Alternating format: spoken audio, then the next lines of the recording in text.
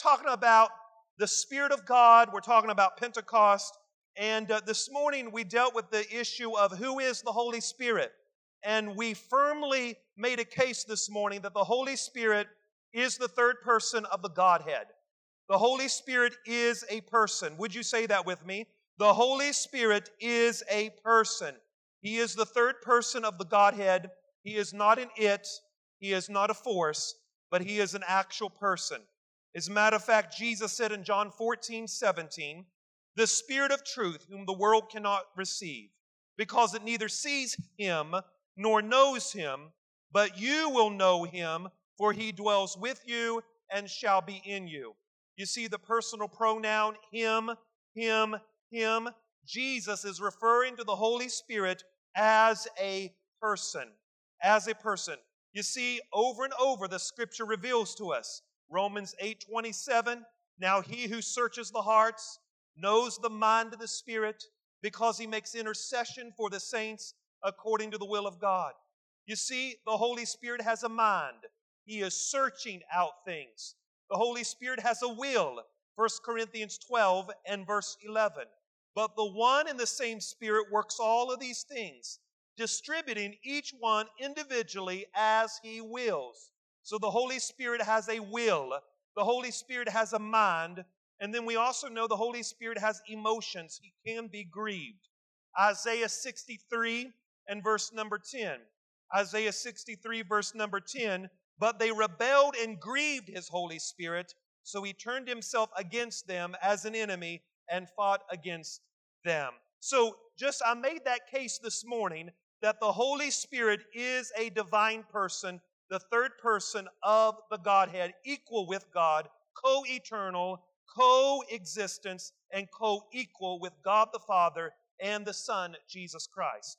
The second question we dealt with this morning is this: what does it mean to be filled with the Holy Spirit? We know that the Holy Spirit is a person, but what does it mean to be filled with the Holy Spirit?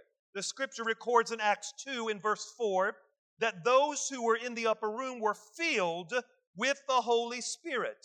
Now in the book of Acts, in the Old Testament, the word Spirit is ruach, which means to breathe. In the New Testament, the word Spirit means pneuma, which is wind. So in both cases, Old and New Testament, you have a different word for the Spirit. The word Spirit in the Hebrew in the Old Testament is breath. When God breathed into Adam, he became a living soul. So God's Holy Spirit is the creative force that caused Adam to come into existence. And then in the New Testament, the word for Spirit is wind. And on the day of Pentecost, the wind came, and the wind was the creative force that caused the church to be birthed. It was the life-giving force. John said it like this in Luke 3:16. Luke 3:16, John answered and said, I indeed baptize you with water, but one mightier than I is coming, whose sandal strap I am not worthy to loose, for He will baptize you with the Holy Spirit and with fire. John 3:16, God so loved the world, He gave His only begotten Son. That deals with salvation. But Luke 3:16 deals with the experience of the baptism of the Holy Spirit, that He will baptize you with the Holy Spirit and with fire. One of the important scriptures that I brought out this morning that I think is worth reviewing once again is John chapter 20. There's no need to turn there, but look behind me, John chapter 20, St. John chapter 20, and I want you to see this. This is so very important that you see this, and I believe it's worth repeating again, because if you don't see this, some of the pieces of the puzzle will not go together. In John chapter 20 and verse number 19, John chapter 20 and verse number 19, it says this, John 20:19, then the same day at the evening, beginning of the first day of the week, when the doors were shut, where the disciples were assembled for the fear of the Jews, Jesus came and stood in the midst of them and said, peace be unto you. And when He had said this, He showed them His hands and His side. And the disciples were glad when they saw the Lord. So Jesus said unto them again, peace to you. As my Father has sent me, I send to you. And when he had said this, he breathed on them and said to them, receive the Holy Spirit. If you forgive the sins of any, they are forgiven. If you retain the sins of any, they are retained. So in this scripture, Jesus shows up and he does something profound. He breathes on the disciples. He says to them, receive the Holy Spirit. It is my conviction, as many other theologians believe, that the disciples were not born again until John chapter 20. It was in John chapter 20 that the disciples received the Holy Spirit in new birth. They were born again. They were functioning under the law of Moses, just like Jesus was. But in John chapter 20, after the resurrection of Jesus, he breathes upon them that they might receive the Holy Spirit.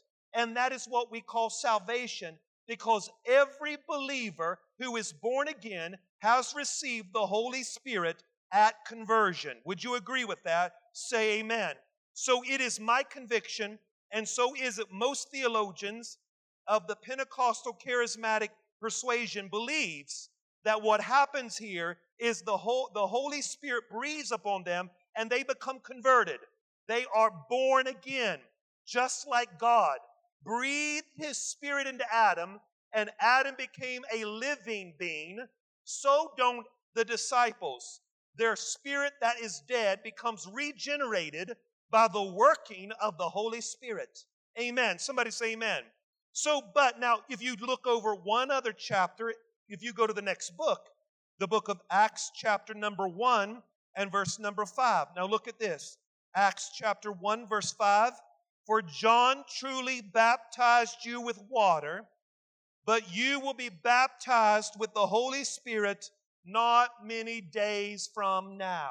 You see that? In John chapter 20, he says to them, receive the Holy Spirit. But in Acts chapter 1, he says to wait for the Spirit. Now, ladies and gentlemen, I'm not a very smart person, that it doesn't take a rocket scientist to figure this out. Why do they have to wait for something that they've already received? The disciples already had the Spirit come upon them when Jesus blew upon them. But yet Jesus tells them right before he's ascended that you need to wait for the Holy Spirit. Well, I thought the Holy Spirit was already breathed upon them, because John chapter 20, these disciples are converted. These disciples are born again under the dispensation of grace. They are born again. But in Acts chapter 1, Jesus is talking about a different experience, separate from salvation, separate from being born again. In other words, Jesus is simply saying, you are born again through the Holy Spirit, but you need to go to Jerusalem and wait, because the Spirit of God is going to come upon you and it's going to empower you to do my work and my mission in the world. My case this evening is this, ladies and gentlemen. Salvation, you are born again through the Holy Spirit. Every Christian has the Holy Spirit. I don't care if you're Methodist, Baptist, Presbyterian. If you have confessed Jesus, repented of your sin, the only reason that you can call Jesus Lord is by the Holy Spirit. It is the Holy Spirit that drew you to Jesus. The Holy Spirit always points to Jesus. So no matter what denomination you are part of, if you believe and trust in Jesus, repented of your sin, then the Holy Spirit was at work in your life and you have the Holy Spirit. Every Christian has the Holy Spirit, but not every Christian has the baptism of the Holy Spirit, and that is a separate experience. The Bible is clear in Titus chapter 3. Titus chapter 3. I want you to look at it, and it'll be behind me. If you don't have your Bible, Titus chapter 3 and verse number 5. Titus chapter 3 and verse number 5. I want you to look at the wording here in Titus chapter 3 verse 5. I want you to look at the wording here of the apostle as he describes the working of the Holy Spirit. He says in verse number 5, not by works of righteousness which you have done, but according to his mercy he has saved us through the washing of the regeneration and the renewing of the Holy Spirit. So are you born again through the Holy Spirit? Is the Holy Spirit working in your life? Yes. The only reason you can be born again is through the power of the Holy Spirit and through the washing and the renewing of the Holy Spirit. Again, I will say this. Not every person who is saved has the baptism of the Holy Spirit. Not every person that is saved has the baptism of the Holy Spirit. Before I go in Scripture, because what I'm going to do, I'm going to go in Scripture and I'm going to, in the book of Acts, I'm going to use the book of Acts as my template. And in the book of Acts, I'm going to show you people being saved, and then I'm going to show you people receiving the baptism of the Holy Spirit, which is a separate experience. And we're going to look at the book of Acts as our template, and we're going to see the difference between these two experiences. Before I do, I want to look at two examples in the Old Testament, and we know that the Old Testament, in the Old Testament, there are types and shadows in the Old Testament that points to something in the New Covenant. Would you agree with that? The lamb that's in the Old Testament is a type of the Lamb of God in the New Testament. Passover in the Old Testament is a type of a communion service that we participate in once a month. There are types and shadows in the Bible. And if you look at the Old Testament, I believe that in the pages of the Old Testament, you can see a type and shadow of salvation and also the baptism of the Holy Spirit. So before I get to the book of Acts, and I show you where people are saved and then they receive the Holy Spirit, I want to go to the Old Testament and give you two examples of a type of the salvation and baptism experiences in the Old Testament. If you will take your Bible, if you don't, it'll be behind me. If you'll take it and look at Leviticus chapter 14, Leviticus chapter 14, and it's important that you see this and you see what's happening in this particular story. Leviticus chapter 14, Leviticus chapter 14, Leviticus chapter 14, and beginning with verse number 14. Leviticus chapter 14 and verse number 14. This is the ritual that is described in the Bible where lepers are cleansed, where lepers are cleansed. Leviticus chapter 14, verse 14. Look at the wording here. The priest shall take some of the blood of the trespass offering, and the priest shall put it on the tip of the right ear of him who is to be cleansed, and on the thumb of his right hand, and on the big toe of his right foot. You see that? So it's on his ear, it's on his thumb, and it's on his toe. So he shall put blood there. Then verse 15, and the priest shall take some of the log of oil and pour it onto the palm of his left hand. And the priest shall dip his right finger in oil that is in the left hand, and he shall sprinkle some of the oil with his finger 7 times before the Lord.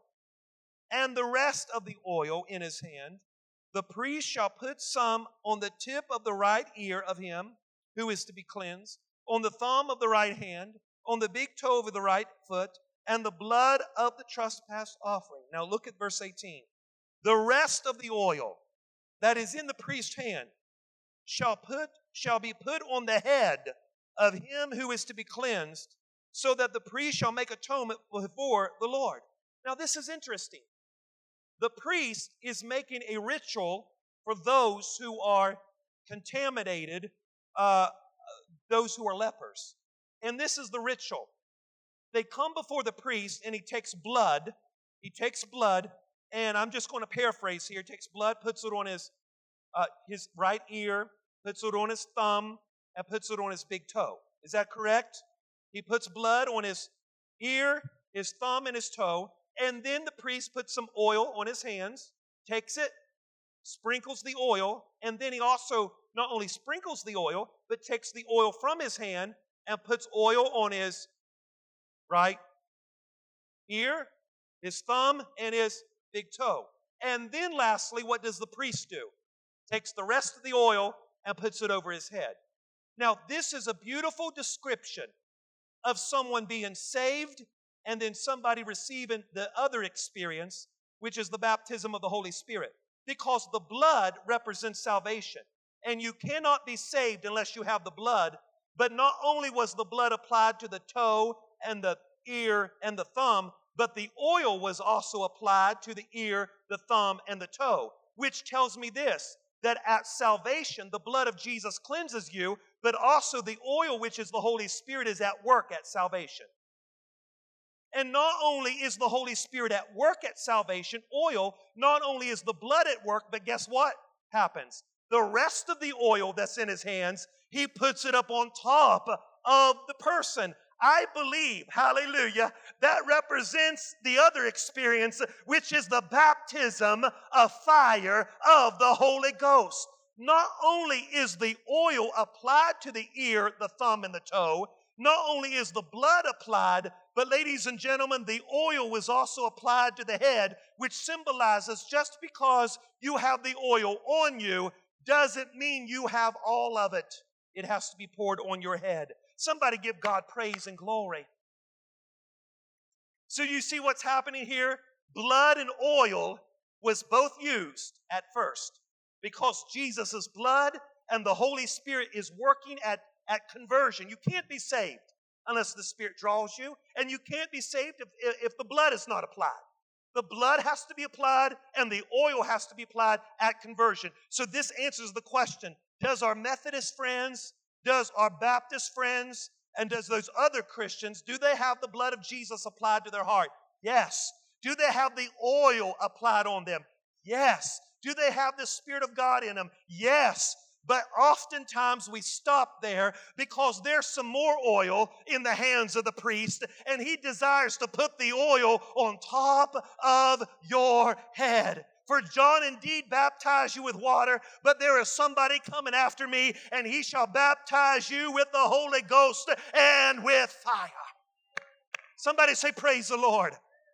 Somebody say, amen. Now I want you to go, let's look at another typology. Let's go to Luke chapter 2. I want to say Luke. It's Leviticus chapter 2.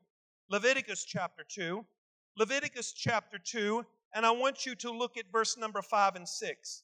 Leviticus chapter 2, verses 5 and 6. And this is a grain offering that God is asking the people. This is the law of Moses, and this is how you make a grain offering. Leviticus chapter 2 and verse number 5. I alluded to this morning, but I want to show it to you in Scripture. Leviticus chapter number 2 and verse number 5. But if your offering is a grain offering, do you see that?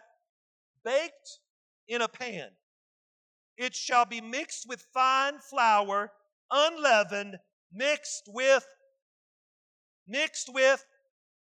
look at verse 6. And ye shall break it into pieces, and shall pour oil on it. It is a grain offering.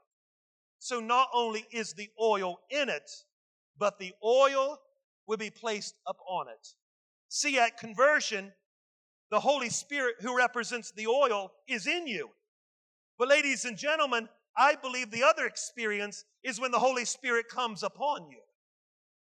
The oil in you and the oil upon you. How do we know in Scripture that these two experiences are different? They're totally different. Now, can you be saved and filled with the Holy Ghost in one night? Yes. How many has seen that a lot? I have seen that a lot in my own ministry. I've seen that a lot growing up in church where somebody is converted right there and almost instantaneously they receive the Holy Spirit. Now, that doesn't always happen, but I've seen that a lot. So it can happen in one night.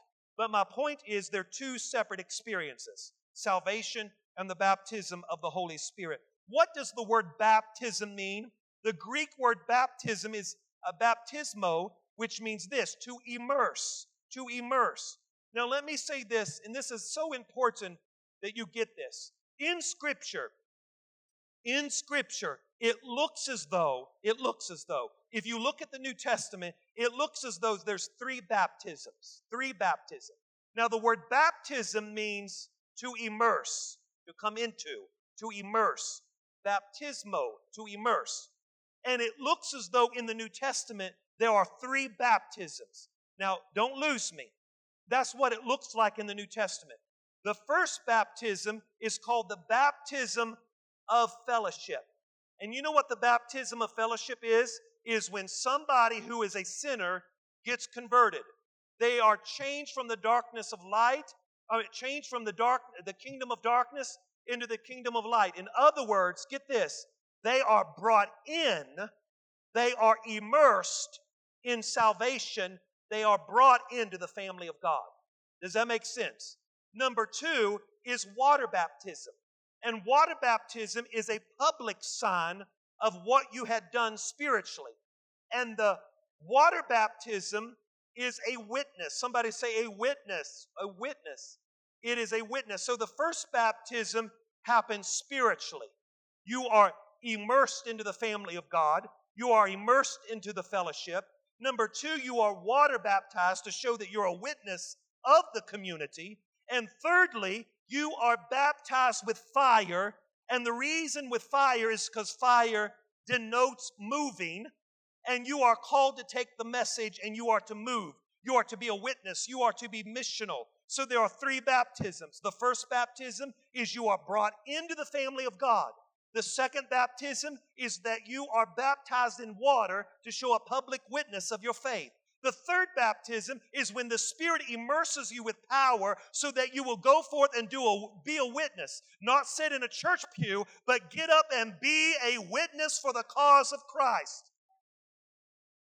If you got the Spirit of God, then you are called to serve. You are called to do something. You're not called to sit in a church pew. You're not even called to pray about doing something. I'm so tired of hearing that. My God, if you've got the Holy Ghost on the inside of you, you are called to get up and go. Hi, hallelujah. Somebody say amen. Are y'all learning tonight? Say praise the Lord. Now let's look at the book of Acts. And now, why is this important? Because in the book of Acts, you see all 3 baptisms. You see him get saved, you see him getting water baptized, and then you see him getting the Holy Ghost. Okay? Let's go to the ministry of Philip, Acts chapter 8. Acts chapter 8. Orlando, can you get me some tissues there? Acts chapter 8. And I want you to look at verse number 5. Acts chapter 8 and verse number 5. Acts chapter 8, verse number 5. This is our first example to prove that salvation and baptism, or spirit baptism, are 2 separate experiences. Acts chapter 8, verse number 5. If you're there, say, I'm there. If you're there, say, I'm there. All right. Then Philip went down to the city of Samaria and preached Christ to them. And the multitude with one accord gave heed to those things spoken by Philip, hearing and seeing the miracles which he did. For unclean spirits, crying out with a loud voice, came out of many who were possessed, and many who were paralyzed and lame were healed. And there was great joy in the city. But there was a certain man called Simon, who previously practiced sorcery in the city and astonished many people of Samaria, claiming that he was someone great, to whom they all gave heed. For the least is the greatest, saying, this man has great power of God. And they heeded him because he had astonished them with his sorceries for a long time. But when they believed Philip, as he preached the things concerning the kingdom of God and the name of Jesus Christ, both men and women were baptized. Then Simon himself also believed, and he was baptized and converted, or continued, with Philip, and was amazed seeing the miracles and the signs which was done. Now, do you see what's happening here? The city of Samaria gave heed to Philip, did they not? And they believed Philip. Philip is preaching, and they all believed it. As a matter of fact, who was in the city? Simon, somebody who practiced sorcery, and the Bible says he believed. So he believed, the city of Samaria believed, and guess what Philip does? He baptizes Simon in water. Verse 14. Now, when the apostles who were at Jerusalem heard that Samaria had received the word of God. Now, did you see that? In other words, this city was converted. This city was saved. They had received the word of God. Now, everybody say this with me loud and clear. The city received the word of God. The Bible says in the book of Romans, how can they hear without a preacher? They were preaching the word. They gave heed to the word of God. And we believe they were saved. How do we know they were saved? Verse 8 says there was great joy in the city. So these people got saved. Simon got saved. Now, the people in Jerusalem, it's kind of like the headquarters of our denomination. Hearing something's happening in Galena. So they're hearing something's happening, and they sent Peter and John down. Look at verse 15. Verse 15, and when they had come down, they prayed for them that they might receive the Holy Spirit. You see that? For as yet he had fallen upon none of them. They had only been baptized in the name of the Lord Jesus. Then they laid hands on them, and they received the Holy Spirit. And when Simon saw that through the laying of the apostles' hands the Holy Spirit was given, he offered money. Now let's stop here. Let me ask you a question. Philip is in the city preaching, and did the city become converted? Did they give heed to the word of God? Did they believe the message of Philip? Did Simon believe the message of Philip? Did he get baptized? Now, Peter and John, who is in Jerusalem, heard about it. They go down to this city, and guess what? They said they knew that the Holy Spirit hadn't fallen upon anyone. So guess what they did? They had an old-fashioned prayer meeting, laid hands on these disciples, and what happened? They were filled with the Holy Spirit. Now, let's stop here. Nowhere in this text does it say they spoke with tongues. But we assume they spoke in tongues. Do you know why? Look at verse number 18. Verse 18. And when Simon saw that through the laying on of the hands, the Holy Spirit was given. How do you see the Holy Spirit?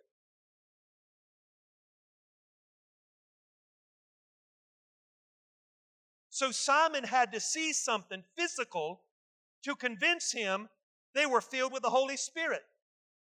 And in most cases in the New Testament, when somebody was filled with the Spirit, especially in the book of Acts, the very first thing they do is speak with other languages.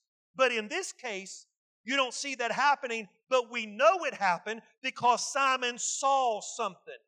You can't see the Holy Spirit. He's invisible. But he saw that when the apostles laid hands on them, there was a physical evidence to prove that these people had received the Holy Spirit. Somebody say amen. Look at verse 19. He said, give me this power also, that anyone whom I lay hands on might receive the Holy Spirit. But Peter said to him, your money perish with you because you thought the gift of God could be purchased with money. You have neither part nor portion in this matter, for your heart is not right in the sight of God. Repent, therefore, of this wickedness and pray to God, if perhaps the thought of your heart may be forgiven.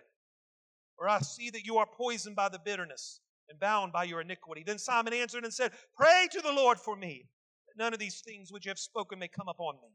And so they had testified and preached the word of the Lord, and returned to Jerusalem, preaching the gospel in many villages and Samaria. So, what do you see here? We are convinced in Acts chapter 8 that the city of Samaria was saved. They gave heed to the word of God. Would you agree with that? They gave heed to the word of God. They believed the message of Philip. Not only did they give heed, the Bible says there was great joy in the city. And not only did they believe, the Bible says that Peter and John heard that this city was converted. They came to the city and laid hands on them that they might receive the Holy Ghost. So it is with my deepest conviction that I preach to you tonight and tell you that there are two separate experiences here. They gave heed to the word of God, they were born again, and yet the disciples, Peter and John, prayed for them that they might receive the gift of the Holy Spirit, and Simon saw something to convince him that they had received the Spirit of God. Two separate experiences. Salvation and the baptism of the Holy Spirit. Two separate things. What about Acts chapter 9? Go to Acts chapter 9. This is the conversion of Paul. This is the conversion of Paul in Acts chapter 9. We know that actually his name was Saul. And you see that Saul was a persecutor of the Christians. Okay? And the Christians were called the Way in verse number 2, the Way. Is that right? That was the name of the Christians, the Way. In Acts chapter 9, verse 2, these early Christians were referred to as the Way or of the Way. Later, their name was changed in Antioch to Christians. And so I want you to see here what happens to Saul. Verse number 1, Acts 9, verse 1. Acts 9, verse 1. And Saul, still breathing the threats and the murder against the disciples of the Lord, went to the high priest and asked for letters from him to the synagogues of Damascus, so that if he found any who were of the way, whether men and women, he might bring them bound to Jerusalem. And as he journeyed, he came near Damascus, and suddenly there was a light shone around him from heaven. He fell to the ground and heard a loud voice saying, Saul, Saul, why are you persecuting me? And he said, Who are you, Lord? The Lord said, I am Jesus. And so he trembled and was astonished and said, Lord, what do you want me to do? And the Lord said to him, Arise and go down to the city. You'll be told what to do. Verse 7, and the men who journeyed with him stood speechless, hearing a voice but seeing no one. Then Saul arose from the ground, and when his eyes were open, he saw no one, and they led him by the hand and brought him into Damascus. He was there for 3 days without any sight, neither ate nor drank. Now there was a certain disciple in Damascus called Ananias. And the Lord said in a vision, Ananias, and he said, Here am I, Lord. And the Lord said, Arise and go down to the street called Straight. Now isn't it amazing? The street was called Straight, and the believers were called the Way. You'll get that later.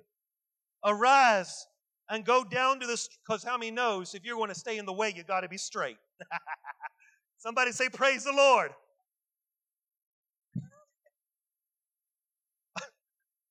Arise and go down to the street called Straight and inquire of a house of Judas for the one of Saul of Tarsus, for behold, he is praying. And in a vision he has seen a man, Ananias, coming in and putting his hands on him, that he might receive his sight. And Ananias answered and said, Lord, I've heard many things about this man and how much harm he has done to your saints in Jerusalem.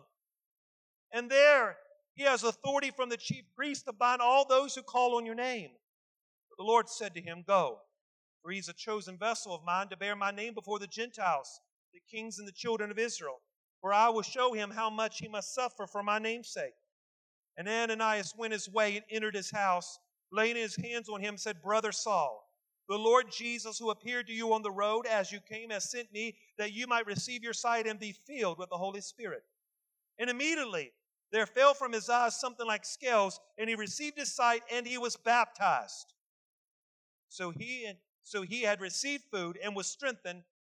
Then Saul was spent many days with the disciples at Damascus. I hope you see what's happening. How do I know that Saul was saved? Well, the very first thing that tells me that Saul was saved was that the Lord tells Ananias he's a chosen vessel. So obviously this man's going to get converted because the Lord says to Ananias, he is my chosen vessel. I want you to go pray for him. Verse number 17, when Ananias comes into Saul, Ananias refers to him as Brother Saul. Everybody shout out, Brother Saul. So he referred to him as Brother Saul, as indicating that Saul is now a part of the family of God. So not only did Ananias refer to him, or God referred to him as a chosen vessel, but the Bible says in verse 17, he's referred to as Brother Saul. 17. Verse 17, Brother Saul. Ananias went his way, entered the house, laid hands on him and said, Brother Saul. Brother Saul. And not only is he a chosen vessel, not only is he Brother Saul, but the Bible says in verse number 5 that Saul called Jesus Lord. And the scripture says that anybody that calls on the Lord shall be saved. And we know that Saul was later Paul because he wrote 2/3 of the New Testament. So he had a conversion experience. And Acts chapter 9 gives us the indication that Saul was converted. So what's your point, preacher? When Ananias got to the house, he laid hands on him that he might receive the Holy Ghost. Because it is a separate experience from salvation. Saul was converted on the road to Damascus, but yet Ananias went to his house, laid hands on him that he might receive the Holy Ghost. You say, well, Pastor, he don't speak in tongues. But we forget that he wrote the book of 1 Corinthians, and it was the same man that said, I thank God that I speak in tongues more than you all.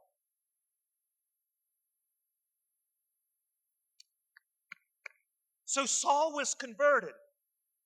Saul was born again. Saul had an experience with God. And God told Ananias, I want you to go to his house, lay hands on him, that he might receive the Holy Spirit, verse 17. And then you know what happens? He is saved. He receives the Holy Spirit. And then the Bible says, look at it, in verse number 18, look at it, Acts 9, verse 18, immediately, look at this. There fell from his eyes, because that's what happens when you get saved. They fell from his eyes, something like scales. He received his sight at once. He arose and was baptized. Right there is the three baptisms. First, the first baptism is the baptism of salvation. You are immersed into the family of God. Saul is immersed into the family of God. He is Brother Saul now. He is in the family of God. Number two, it is the second baptism is the baptism of water, and Saul here was baptized in water. The third baptism is the baptism of the Holy Ghost, and according to verse 17, Saul receives the baptism of the Holy Ghost. So what are you saying, preacher? All three of them is important. It's important that you experience conversion. It's important that you are water baptized as a public witness to the community of faith. And number three, it is important that you receive the Spirit in baptism so that you could be a witness for Him in this world. Saul was not only saved and converted, but he received the Spirit and he was also water baptized. What about Acts chapter 10? This is the house, this is the Gentiles. The Gentiles, Acts chapter 10, verse number 44. Acts chapter 10, verse 44, this is the story where the Holy Spirit is poured out upon the Gentiles. Who is a Gentile? A non-Jew. Acts chapter 10, verse 44. Acts chapter 10, verse 44. While Peter was still speaking these words, the Holy Spirit fell upon those who heard His word. And those of the circumcision who believed were astonished, as many as came with Peter, because the gift of the Holy Spirit had been poured out upon the Gentiles also. For they heard them speak with tongues and magnify God.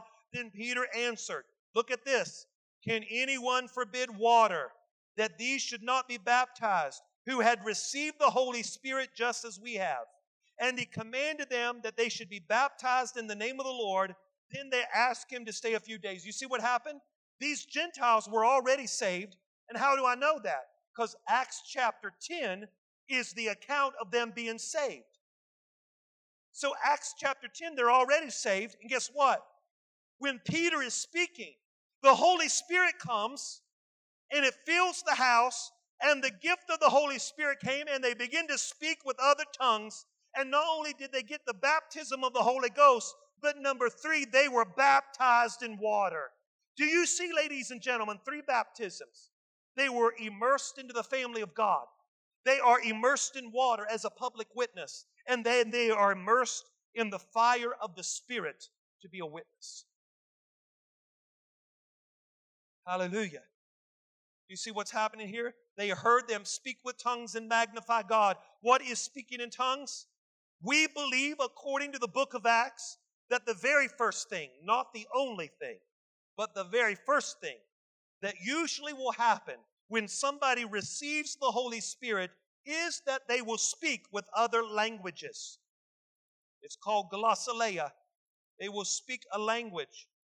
Now, there are times that that language could be understood by people, as it happened in Acts chapter 2. But then there also is a private language where we pray unto God. And these people spoke with tongues and they magnify God, because that's what happens when you speak in tongues. It is directed to God and you magnify God. So they spoke with tongues, they magnify God. And then Peter said, can anyone forbid water baptism? They've already received the Holy Spirit. Let's baptize them in water. What about Acts chapter 19? And this will be my last one. Acts chapter 19, You've been good tonight. Thank you so much for being patient. Acts chapter 19, verse number 1. And I want you to see this. This is awesome, one of my favorite ones. Acts chapter 19, verse number 1. Acts chapter 19, verse number 1. And it happened while Apollos was at Corinth that Paul, having passed through the upper regions of Ephesus, finding some disciples. Now, what does he say to the disciples? Verse number 2. Did you receive the Holy Spirit when you believed? Okay? So they said to him, we've not even heard whether there is a Holy Spirit. Verse number 3. And he said to them, into what baptism was you baptized? And they answered, into John's baptism.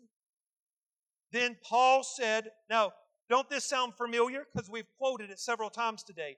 John indeed baptized you with a baptism of repentance, saying to the people that they should believe on him who would come after him, that is Christ Jesus. And when they heard this, they were baptized in the name of the Lord Jesus. So you know what happened? They got saved. They believed the message. They were baptized. Verse number 6, and when Paul had laid hands on them, the Holy Spirit came upon them, and they spoke with tongues, and they prophesied. You see, not only were they baptized in the name of Jesus, not only were they engrafted into the fellowship of faith, but they were also received the baptism of the Holy Spirit, which is a separate experience. So what are you saying, preacher? Now, there's some other examples that we could look at, but I'm going to be conservative on my time, and I have went over Scripture. I've looked at the Old Testament over and over. You see in the book of Acts where it seems to be that these two experiences are separate. Someone is saved, someone believes the gospel, they are converted, but then there is another experience where they receive the Holy Spirit. And what is the purpose of that? Why do we need the Holy Spirit? We need the Holy Spirit because it enables us to be a witness for Him. That is the purpose of it. And the evidence that we've received it, according to the book of Acts, is that their language changes. And what is that language? It is the gift of the Holy Spirit is the first thing, and that is a language to God. Now, some people get freaked out by speaking in tongues, but speaking in tongues is a language. It is not a language to you, it is a language to God. And language is used for communication. The reason I have English language is because it's given to me so I can communicate to the world around me. And the reason that God gives you that spiritual language is that you can communicate to the spiritual world. Because there is more to life than the physical world. There is also the spiritual world as well. Somebody say amen. Amen. Somebody say praise the Lord. Now what about it, my friend? Have you received the Holy Spirit? Have you received the gift of the Holy Spirit? Have you been touched by the presence of God? Oh, I'm glad you're saved. I'm glad the blood's been applied to you. I'm glad you have the Holy Spirit, but have you received the baptism of fire? Have you received it? Oh, I can tell you where I was when I received it. I was standing in church in Elkins, West Virginia, 11 years old, standing there, and I was singing. And all of a sudden, as I was singing, no joke, my language changed. I was filled with the Holy Spirit right in the church service. Let me tell you something. If you are hungry, the only thing you have to be is saved. Are you a believer? And are you hungry for it? You don't have to wait all night for it. As a matter of fact, the Bible says the apostles laid hands on them and they received the Holy Spirit. Hallelujah. You know what can happen tonight? I can lay hands on you. The elders of this church can lay hands on you, and you can receive the gift of the Holy Ghost. You can receive the promise of the Father. You can receive the baptism of the Holy Ghost by one touch. Are you hungry for it? What about those tonight? Maybe you haven't prayed in tongues in a long time. Maybe you just pray in tongues just a little bit here and there. Oh, can you feel the Spirit tonight? He is calling us to exercise that gift and pray unto God tonight and magnify God in that heavenly language tonight. Ladies and gentlemen, all of us need to be filled with the Holy Spirit. The Bible says in the book of Ephesians chapter 5, Paul said, be not drunk with wine, but be ye filled with the Holy Ghost. Do you know what being drunk with alcohol will do? If you drink enough alcohol, it will change your behavior. Well, guess what?